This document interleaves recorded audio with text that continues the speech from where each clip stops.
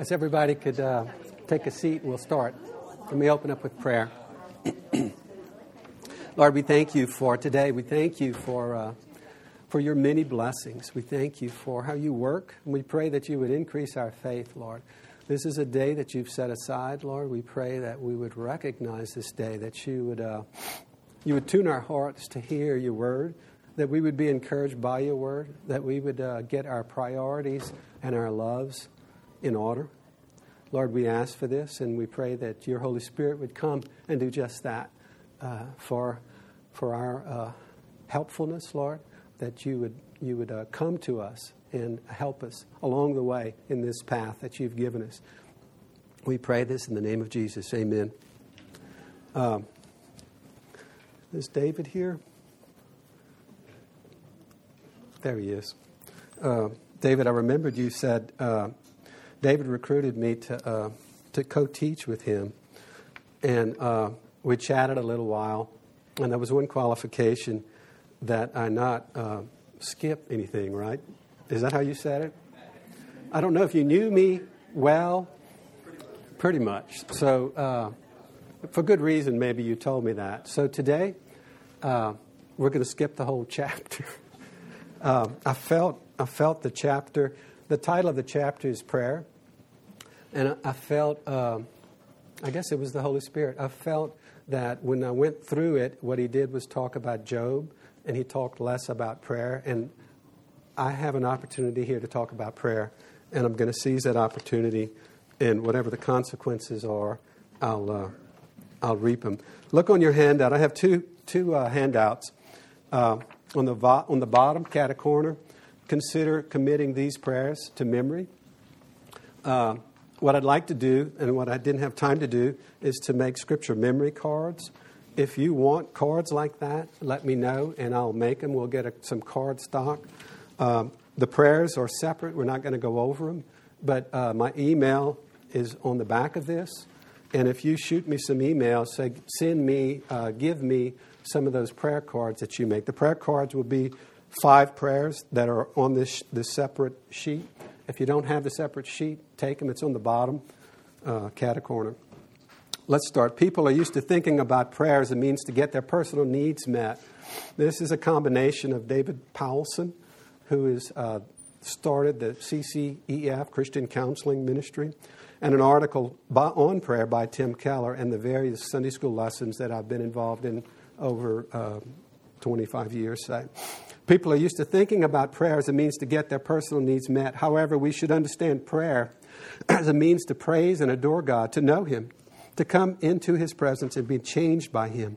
We need to better learn how to pray, repent, petition God as a people. With our given subject at this time, we'll focus only on petition. So let's talk about petition, which generally is a default. In fact, when you ask people and bring up the subject about prayer, they would typically think you're talking about prayers of filling our needs. It seems like to me, historically. And invariably, prayers in the Bible and mature believers look at prayer in a different light than, say, I would sometimes, because I'm needy, just like you. I had a pastor one time that threw us for a loop. We had a scheduled prayer meeting once a week, and he was a different kind of cookie. He was tough as nails. He had a very well-developed mercy ministry. He would say he doesn't preach too well. I would agree with him. But he was extremely spiritually sensitive. And we had a prayer meeting, and 10, 12 people showed up. And he says, let's start out praising the Lord, and only praising the Lord. So, the acts, adoration, confession, thanksgiving, supplication. He viewed the petitions, which are very important to us. He viewed the petitions as they will follow. He looked at the clock. We have an hour. They will follow. So we prayed, and he kind of forced our hand. He led us. And it was so rich that the hour ended. We got in the car. We were driving back, and we realized we never prayed petitions. And yet we had petitions. But it was a very rich time. We're going to categorize petitions in 3 categories. And I kind of regretted dividing them in 3 categories because they're so interrelated. Petitions to God for circumstances. Petitions for a heart level change in ourselves. Petitions for a change of this world. Petition for the kingdom of God to come, like the Lord's Prayer. I could have put 1A, 1B, and 1C because they're so interrelated. For instance, to look at number 2, petition for heart-level change in ourselves. If I change and you change, that's the beginning of God's kingdom coming. Okay, what happens when we only are focused on praying for a change of our circumstances or only interested in sanctification? Pray, I'm struggling with sin, it doesn't go away, praying for a heart-level change, or praying only for the kingdom to come. Here is what David Powelson has come up with. If you just pray for better circumstances, then God becomes the errand boy, usually somewhat disappointing, who exists to give you your shopping list of desires and pleasures. No sanctifying purposes, no higher glory. Prayer pursues self-centered gimme, gimme, gimme. It's kind of inflammatory the way he says it, but I decided not to edit it. If you only pray for personal change, then it tends to reveal an obsession with moral self-improvement. I'm guilty of that. And self-absorbed spirituality detached from engagement with other people and the task of life that need doing. Where is the longing for Christ's kingdom to right all wrongs? Not just alleviate my sins so that I don't feel bad about myself. Prayer pursues self-centered, morally strenuous asceticism with little evidence of real love, trust, and joy. If you only pray for the sweeping invasion of the kingdom, notice only pray. That's the qualification. Then prayers tend toward irrelevance and overgeneralizations, failing to walk out how the actual kingdom rights real wrongs, wipes away real tears, and removes real sins. Such prayers pursue a God who never touches ground until the last day. I think I've known people who have been... their view of prayer and petition has been skewed. I've not only known people, I've been those people, and I've vacillated from these 3 buckets right here. What about you? Does that resonate the way he says it, or is it a little bit inflammatory the way he says it? Do you agree with what he's saying? Some nodding. Petitions to God for circumstances. Here are some examples. Give me daily bread. Another way to say that is, let me keep my job. Let me pay my rent. Heal the sick. Repair my broken heart from the loss of my loved one. Protect me from suffering and evildoers. Make political leaders just. Convert my friends and family. Make my work and ministries prosper.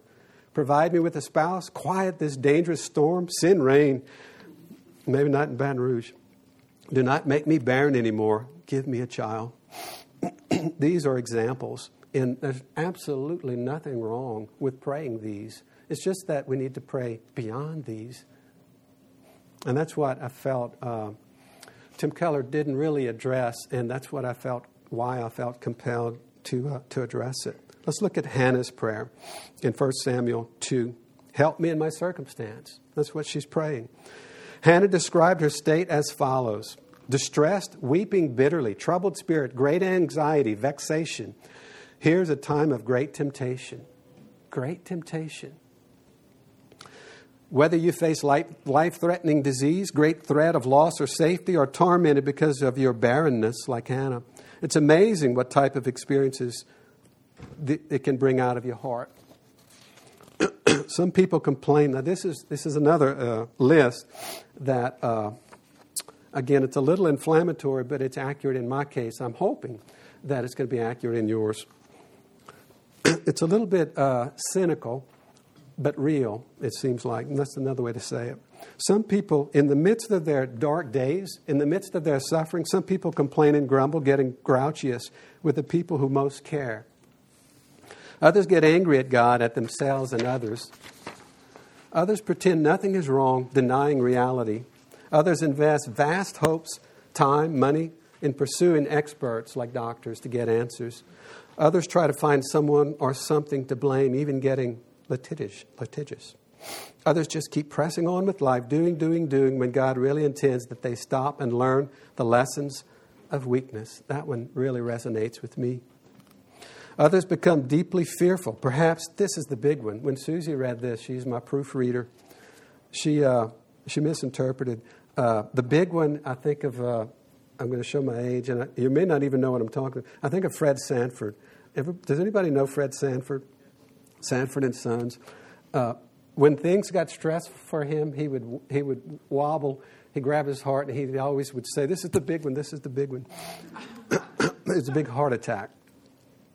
Deeply fearful. Others shrink responsibilities that they're able to fulfill, even with the trial. That one's another just piercing to me. Others plunge into a gluttony of utter self-indulgence, TV and whatever. Others get depressed. The trial becomes an occasion to question the meaning and value of their entire existence. Others are too proud or embarrassed to ask for help. Others manipulate everyone within reach to serve their every need. Others brood that God must be out to get them, becoming morbidly introspective about every real or imaginary failing. So what do we do with these people, not us, that struggle? What do we do with these people? Do they need a strong rebuke? Is that a proper response?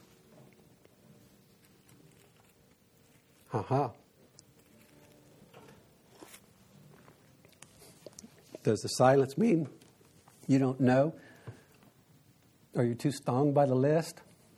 What do we do with people like this in the face of suffering that react negatively? We can agree that this is wrong, but how do we help? How do we love them? How do we help them in that situation when they're stuck? First thing you do is listen. Just listen and be with. Can you speak up? The first thing to do is to be with, to listen. Yeah. To be the presence of Christ. Yeah. With them. Value their tears as Christ values ours. Mm-hmm. Yeah. Yeah. Yes. Along those lines, I think something I learned years ago from Tricia is I need to validate what the person is saying. Yes, this is a real circumstance. It really is bad.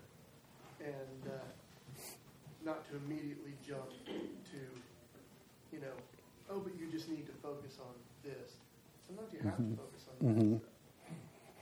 I have a little yellow sticky pad, and on the sticky pad is a hodgepodge of fix this, fix that, call this person, so on and so forth. It's my to-do list, and I when I make the list, I tend to make it and be serious about attacking it. So there's a strikeout. Do you look at this as a to-do? I'm speaking to men. So these people are broken, and we are here to fix them and fix them quickly. It's clear what their problem is, and they're stuck in this particular sin, maybe denying reality. Look at the list. So I don't think that's what compassion and empathy is about necessarily. Surely a rebuke is due at time, but I can count the number of times. Seldom in my life have I given a rebuke at the right time and in an appropriate way. And so finally I'm at the point that perhaps I'm not the best one to do that. But at the same time, it's necessary. So it seems like just what you were saying, David, it seems like there's things to do that you need to be in relationship with them, and you need not to back away from them, and you need not to fix their problem quickly. What does Hannah do in her poor circumstance? Is she a complainer? Is she denying reality? Is she going to some expert? Maybe she's some fertility expert of the old world. Heartbroken by her inability to conceive a child and tormented by a rival who mocked her. She was brokenhearted. Hannah turned to God in prayer so intensely that a priest who saw her thought she was drunk. She pours out her soul to the Lord. Let's read 1 Samuel 10. She was deeply distressed and prayed to the Lord and wept bitterly. And she vowed a vow, O Lord of hosts, you will indeed look on the affliction of your servant and remember me, not forget your servant, but will give to your servant a son. That's what she wanted. She wanted it badly. Then I will give him to the Lord all the days of his life, and no razor shall touch his head. And she continued praying before the Lord. Eli observed her mouth. Hannah was speaking in her heart. Only her lips moved, and her voice was not heard. Therefore, Eli took her to be a drunken woman. And Eli said to her, how long will you go on being drunk? Put your wine away from you. But Hannah said, no, my Lord, I am a woman troubled in spirit. I have drunk neither wine nor strong drink, but I have been pouring out my soul before the Lord. Do not regard your servant as a worthless woman, for all along I have been speaking out of great anxiety and vexation. So great anxiety and vexation, affliction. So she's in that vice, and the vice handle is being turned. So what we're saying, what we said previously, is that when the vice is being turned in the dark days, in the suffering, it's amazing what type of experiences can bring out of your heart. What comes out of your heart in that situation? So what did she do? She pours out her soul to the Lord. She prays. She prays. But she prays in a particular way that is desperate, experiencing God and knowing where her comfort comes from. She prays for the Lord, and she's specific. She's specific. It's a very useful prayer to look at. Any questions about Hannah and how she reacts? Any questions about that uncomfortable list of reactions in the vice? Okay. Petitions for a heart level change. Now, what we're showing is that if what you view prayer as a petition to God for circumstances, and that's only what prayer is about in your life, then things are skewed. There's a certain level of spiritual unhealthiness. So here's another aspect. These are petitions, but they're petitions that we often don't think of when we think of petitions. Here are some petitions for a heart level change in ourselves. Forgive my sins. Deepen my faith and make me know you better, Lord. Sanctify my heart. Teach me to love others. I don't know the last time I've prayed that. I'm ashamed to say. Teach me to love others. You have to be aware when you don't have that love for others. Hospitality and helpfulness to my church and my neighbors. Supernatural ability to love the neglected and unloving. Radical charity of myself and my resources as though I only have one last opportunity. Make me wise where I tend to be foolish. Don't let me dishonor you, Lord. Give me understanding from Scriptures. Teach me how to encourage others without flattery. Strengthen my grasp of the gospel and weaken my hold of the world. Help my marriage portray the kind of commitment Christ has to His bride, the church. Give me the ability to be a real and transparent missionary and disciple for Christ. Give me the desire for humility in daily circumstances. Give me joy in the Lord and His provision of salvation. Make me own a grateful heart that produces a countenance that provides the world a witness of His goodness and mercy. A subpart of that. Make it so that the joy and gratitude does not leave with undesirable circumstances. Give me a love for His Word and the transforming power on us. Forgive my hypocrisy and close the gap between my heart and what I say and sing in church. To pray this also, look at these things. To me, they're deep and profound. And I'm grateful for CCEF that has most of these. It's a hodgepodge of a collection. But to be aware that you're lacking that, and then to be praying that, to me is a sign of health. And normally we think of to be aware that you're lacking that, we would maybe classify as not a sign of health. You don't have this, and that you're unhealthy or you're needy. No, it's a sign of health when you know that you don't have that, and you go to where you can get it. It's very important for good spiritual health to be close to the Lord. What's your 2 cents on that? Come on.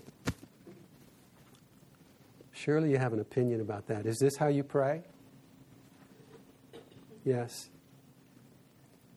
Without sharing too much. Can you speak up? Without sharing too much, I've walked this for many years. When I learned I had cancer the first time, I went through all the first ones. And then I turned it over to the Lord, and He taught me the second ones. Mm-hmm. And your foundation's on Christ. Mm-hmm. And when you focus on Him, it changes things. So you had cancer. You were needy. And the ugly things on that list and your response to the suffering and the darkness of life, you wanted God to take that apart. Then you gave it over to the Lord. And then you realized you were needy in a different way. Yes. Yes. And in fact, maybe your prayer life changed. Absolutely. Yeah. Doesn't mean that you're not grateful for the kid. You're grateful for what He did physically in your life. But to me, every aspect of us, maybe you can help us on the term shalom. I bet we could have a Sunday school on shalom. And on the word shalom. But the older I get, the more I realize how everything is interconnected. That when I am physically unhealthy, I have to fight from being spiritually unhealthy, emotionally unhealthy, mentally unhealthy. I saw Mom had a really bad case of the shingles. How long does shingles last? A couple of weeks. She had it for a year. And she was the most mentally healthy person. She was an unselfish liver, an unselfish thinker. Her language was such. And then the shingles didn't go away. And I call her every Sunday. And I didn't know my mom anymore. The physical pain. And then as a nurse, she was reluctant to take, I guess it was called Oxycontin, because she had seen people addicted to it. I'm not going to take that. So she didn't take pain medicine. So she lived with the pain for a solid year, and it changed my mom. It changed how she thought. It changed her words. It changed her priorities. So physical illness can change spiritual health. It really can. Everything is interconnected, and it's good to know that they're interconnected and to be on guard of that. Any other comments? Heart level change. Can these petitions that we just read honestly be mine in the midst of suffering?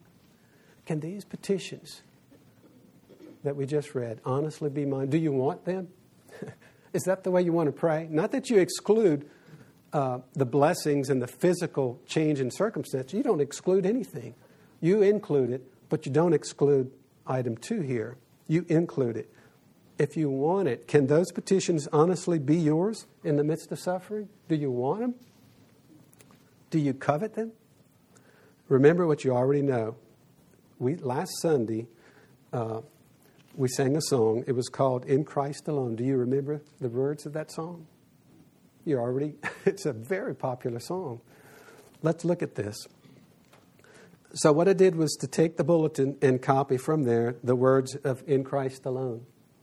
I did it so that it could be a comfort to you. Could I own a hope that transcends my hope in healing physically, emotionally, and mentally? That's an excellent question, don't you think? In the midst of suffering, can my fears and all my strivings be stilled and cease? In Christ alone my hope is found. He is my light, my strength, my song. This cornerstone, this solid ground, firm through the fiercest drought and storm. What heights of love, what depths of peace, what fears are stilled when striving cease. My comforter, my all in all. Here in the love of Christ I stand. It's worth memorizing this song, I think. Can the gospel be on my mind and in my mouth when I endure the dark days? Another good question, don't you think? Can it? Will it? Put it another way, I get it. Our dark days come from the fall, but can the suffering actually magnify my love for Christ? The suffering magnify my love for Christ? Can it do that? The gift of love? Can I be comfortable and satisfied with that potential purpose for my particular suffering, being God is sovereign? Let me read that again. Can I be comfortable? Can you be comfortable and satisfied with that potential purpose for my particular suffering? What happens when you say, no? What happens when you say, no, I can't? It's intolerable. It's not appropriate. God shouldn't do that. I shouldn't be comfortable. What happens? You think bitterness, a root of bitterness, perhaps? And there's a possibility that God is trying to communicate to you that God could be saying to you, I'm trying to figure out, Johnny, if you love the blessings more than you love me. It could be that God's trying to do that to me. It could be, right? It could be like that for you. I want to leave that door open. I want to leave that possibility as a real possibility. And if I can get comfortable and satisfied with that purpose for my particular suffering, then that's good. I'm going to endure the suffering in a totally different light than I would be otherwise. In Christ alone, who took on flesh, fullness of God and helpless babe, this gift of love and righteousness, scorned by the ones he came to save. Till on that cross that Jesus died, the wrath of God was satisfied, for every sin on him was laid. Here in the death of Christ I live. That's the gospel message there. It's laced in this whole song. It's the gospel message.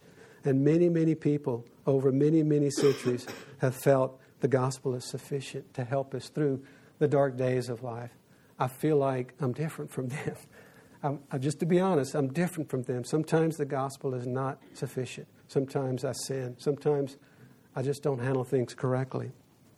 That's why I want to crystallize the gospel. I want to think about, and I think you, Ryan, mentioned about, maybe it was Ryan, yeah, it was the other Ryan, mentioned about the value of song. And sometimes you can't recall the words of a song. And then when you think about the tune, someone says, tell me the words of the song. If you just speak them out, you'll get all, well, let me back up. Let me try to sing it in my mind, and then I'll tell you the words of the song. That's why songs are so powerful. And they're used by the Holy Spirit in the worship that you'll have in about a half an hour. So let them change you. If they speak of the gospel, listen.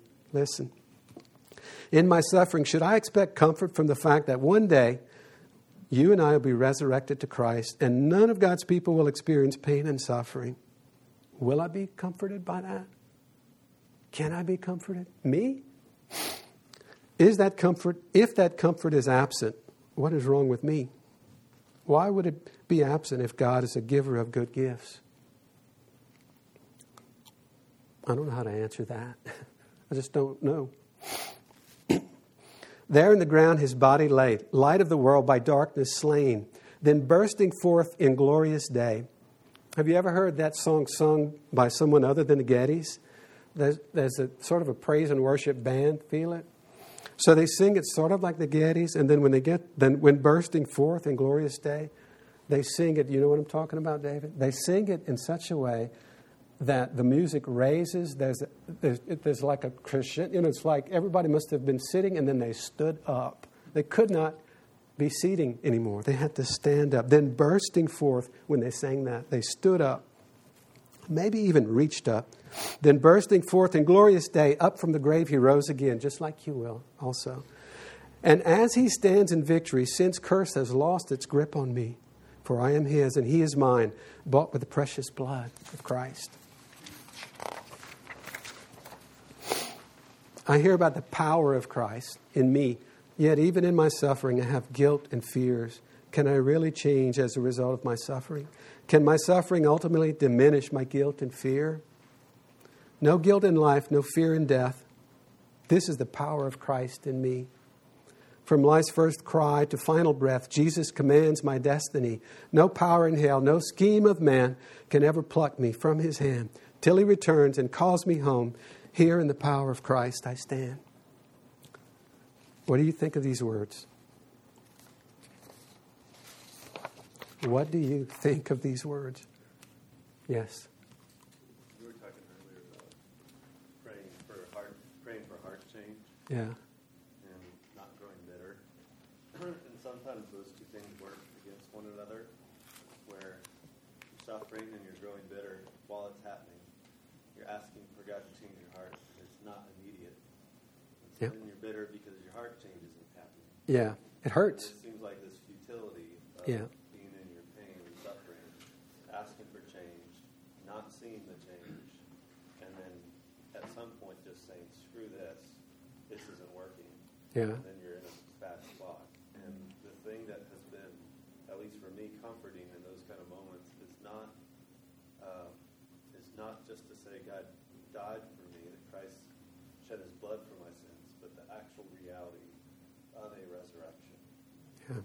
And to have your satisfaction pushed, delayed. Yeah. You may have to wait all the way to the very, very, very, very end. That's right. And so songs like this, when you start singing about heaven and that there's victory over sin and death, to think that ultimately the sting of death has been taken away, may it sometimes be the only comfort, and maybe the reason why you keep praying the prayers for heart change, even though you're not feeling them or seeing them. Yeah. There's a scene. There's a scene in my kitchen. I think of a young African guy that didn't know much about Christianity, but he was a Christian. And he said, I need to see you. And after church, I said, well, come. He came, and he kept looking over his shoulder to see where Susie was, and he had something that had to come out. And he needed to confess his sins to me. And he did. And he was crying. He was crying. And his sins were nothing compared to mine.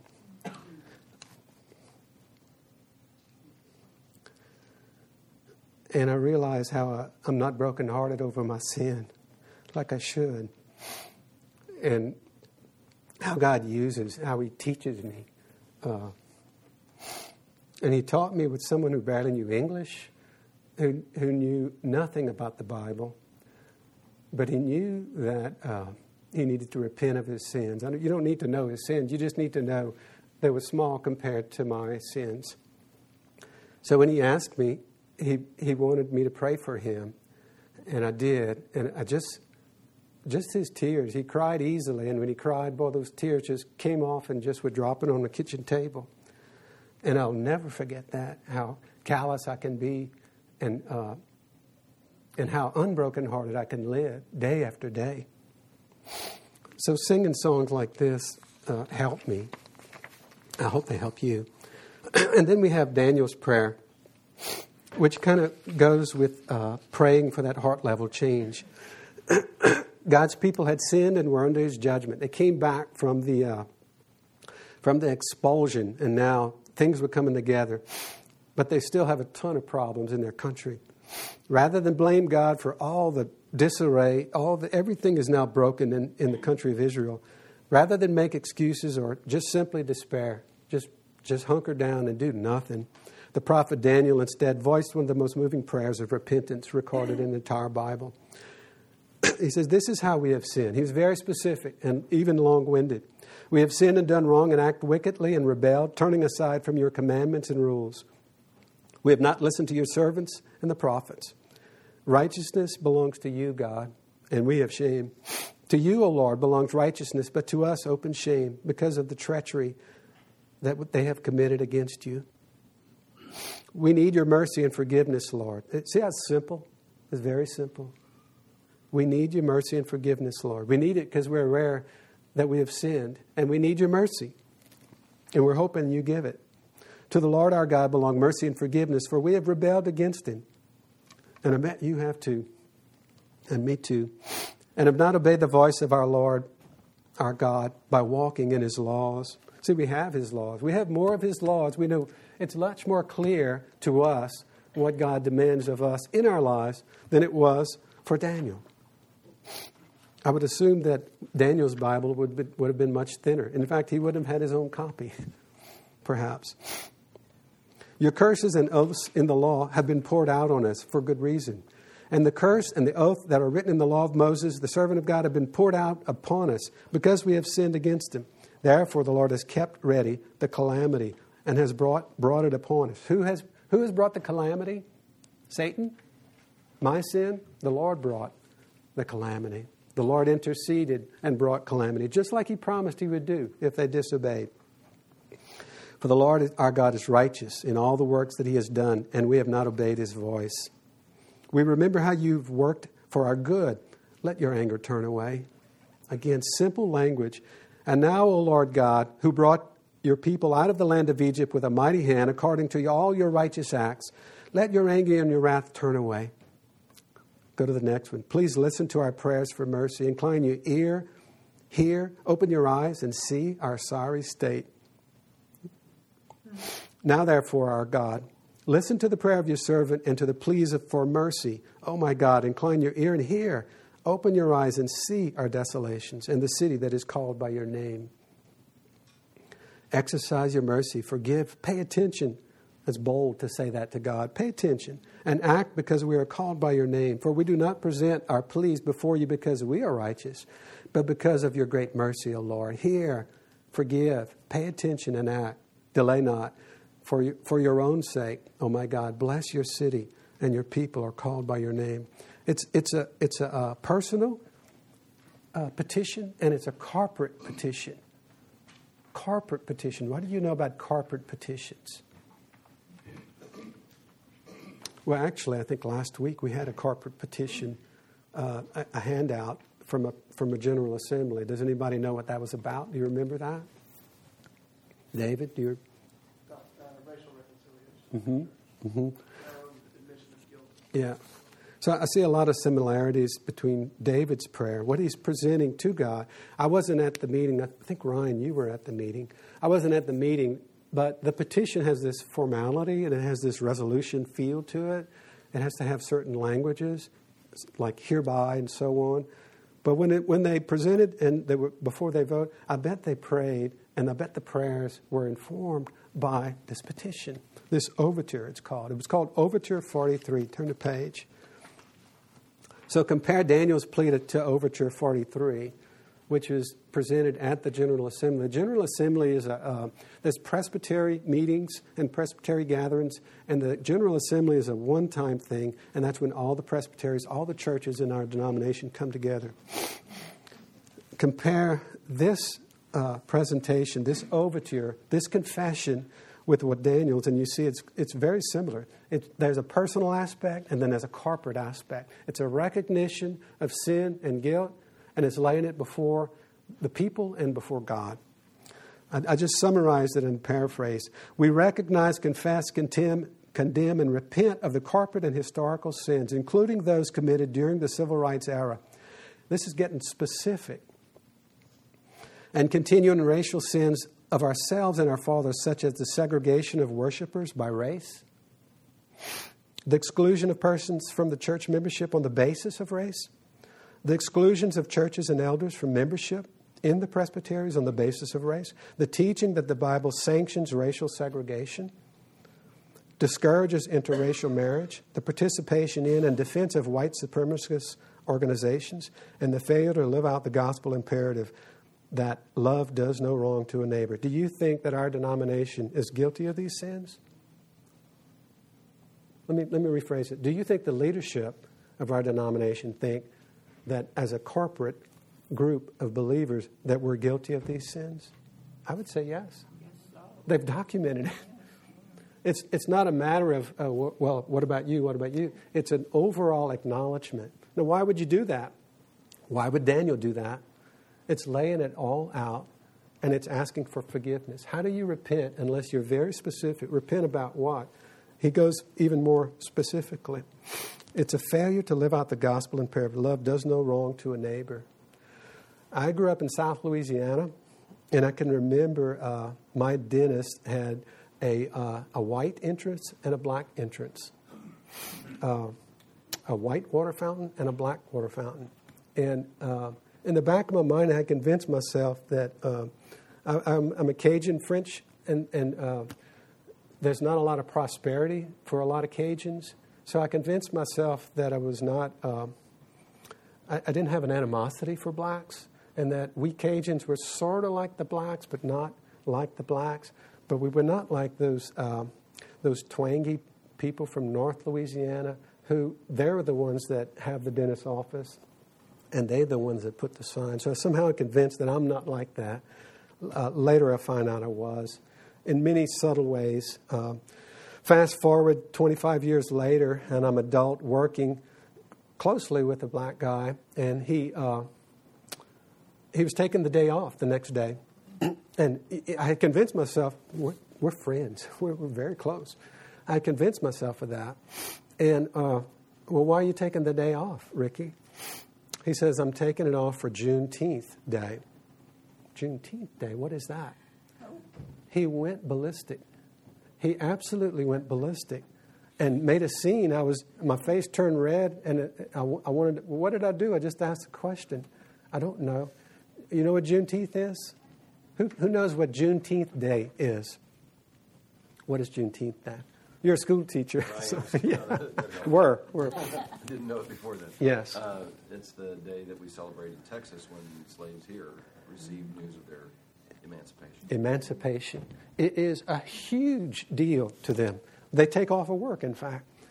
And I offended him for not caring one bit about this thing that is In other words, I tipped my hat, that phrase. I revealed my hand that I don't care, and I don't love you, and I don't care about anything that's important to you. And there's a multitude of things that communicate that to sometimes to blacks, right or wrong. Sometimes they overreact, but in any case, I realized that I'd never spent the time to walk in his shoes. That's the fundamental problem with me. I didn't really empathize with his situation, and I didn't want to empathize. I have enough to do. I'm raising a family and so on and so forth. Well, it just all blew up.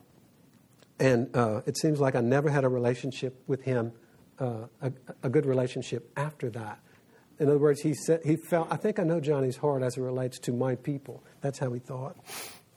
We recognize, back to this list here, we recognize, confess, condemn, and repent of past failures to love brothers and sisters from minority cultures in accordance to what the gospel requires, as well as failures to lovingly confront our brothers and sisters concerning racial sins and personal bigotry, and failing to learn to do good, seek justice, and correct opposition.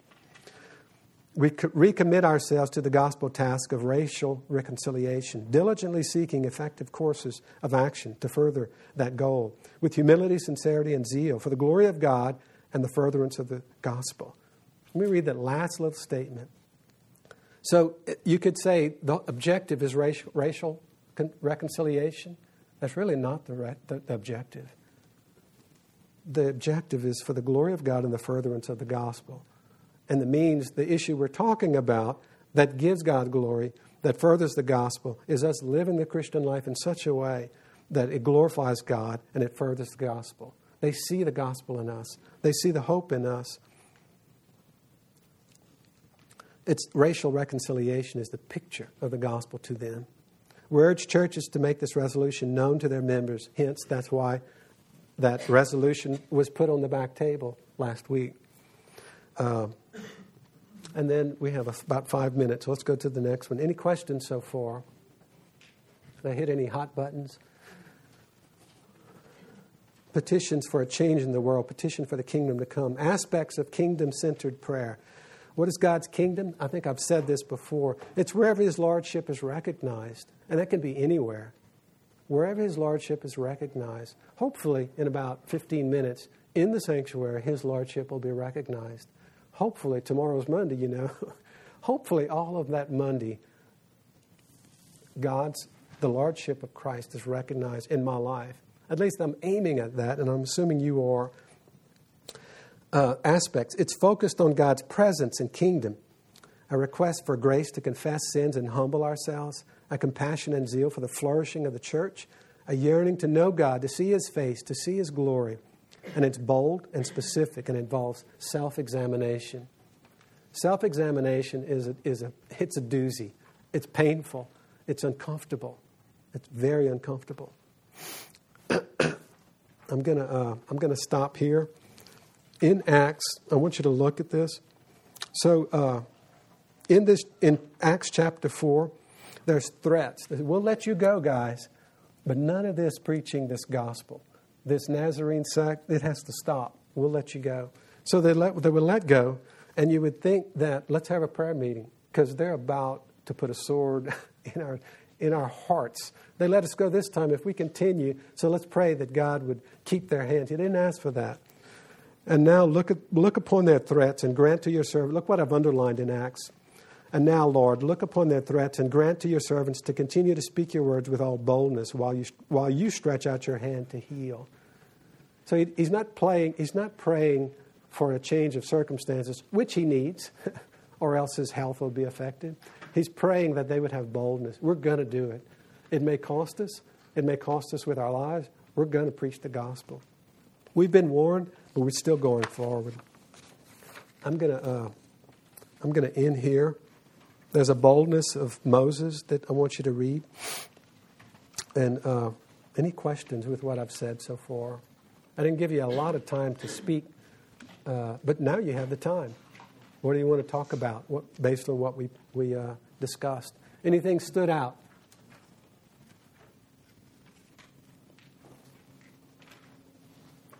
I like the quotation of Daniel's prayer in chapter 9, and also Ezra 9 and Nehemiah 9 have rich prayers.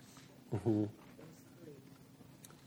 And just saying those prayers, repeating what he said. Yeah. Inspired. Yeah. So I got on Google and I said prayers that I should memorize in the dark days or in suffering. And I got these 5 prayers. So if you're interested, I'll ask you again. If you're interested, I can make some prayer cards, some scripture memory cards, and put the stock in, and we can print it all out, and you can have these prayers. You can memorize them, and then once you memorize, you can throw away the cards. That's what's good about memory. I would love to do that, and because I know I'm going to suffer, just like you. And when I suffer, there's a great temptation. We've already talked about it. A great temptation to do all those bad things that are on that list, all those negative responses, wrong responses, sinful responses. I don't want to do that. I'd prefer to have a scripture memorized that would comfort me. A scripture such that, Exodus 33:13. Now, therefore, I have found favor in your sight. Please show me your ways that I may know you in order to find favor in your sight. The next one in Philippians. And it is my prayer that your love may abound more and more with knowledge and all discernment, so that you may approve what is excellent, and so be pure and blameless for the day of Christ, filled with the fruit of righteousness that comes from Jesus Christ, to the glory and praise of men. There's one also of Psalms. We've memorized Psalms 5:3 before. And then Jonah. Let's look at Jonah. When my life was fainting away, I remembered the Lord, and my prayer came to you into your holy temple. Those who pay regard to vain idols forsake their hope of steadfast love. But I, with the voice of thanksgiving, will sacrifice to you. What I have vowed I will pay. Salvation belongs to the Lord. Let's close with prayer. Lord, we thank you for your word, Lord, and we pray that it would do its work. It would turn up the hard-packed soil of our hearts. We realize that that's something that we can't do ourselves. These people can't do it for me, and I can't do it for them. We pray that your Holy Spirit would come and show us how we should pray, how we should communicate, Lord. Give us a desire to be closer to you. We want to draw to you, Lord, but boy, we are so tossed to and fro. We're scattered. The world is so complicated and in many ways fearful. We pray that you would take away the fear and the guilt that we have, Lord, and that you would fill us with love for you. We pray that we would think often of the gospel, and that we would distill it down to where it's something that is very, very clear and useful and portable in this world with all the turmoil that is in, Lord. We pray that we wouldn't fear the future especially, that we would have you as an anchor for our soul. Pray that you would come running, Lord, and give us comfort when we need it and in our suffering, in those dark days. We pray this in the name of Jesus. Amen.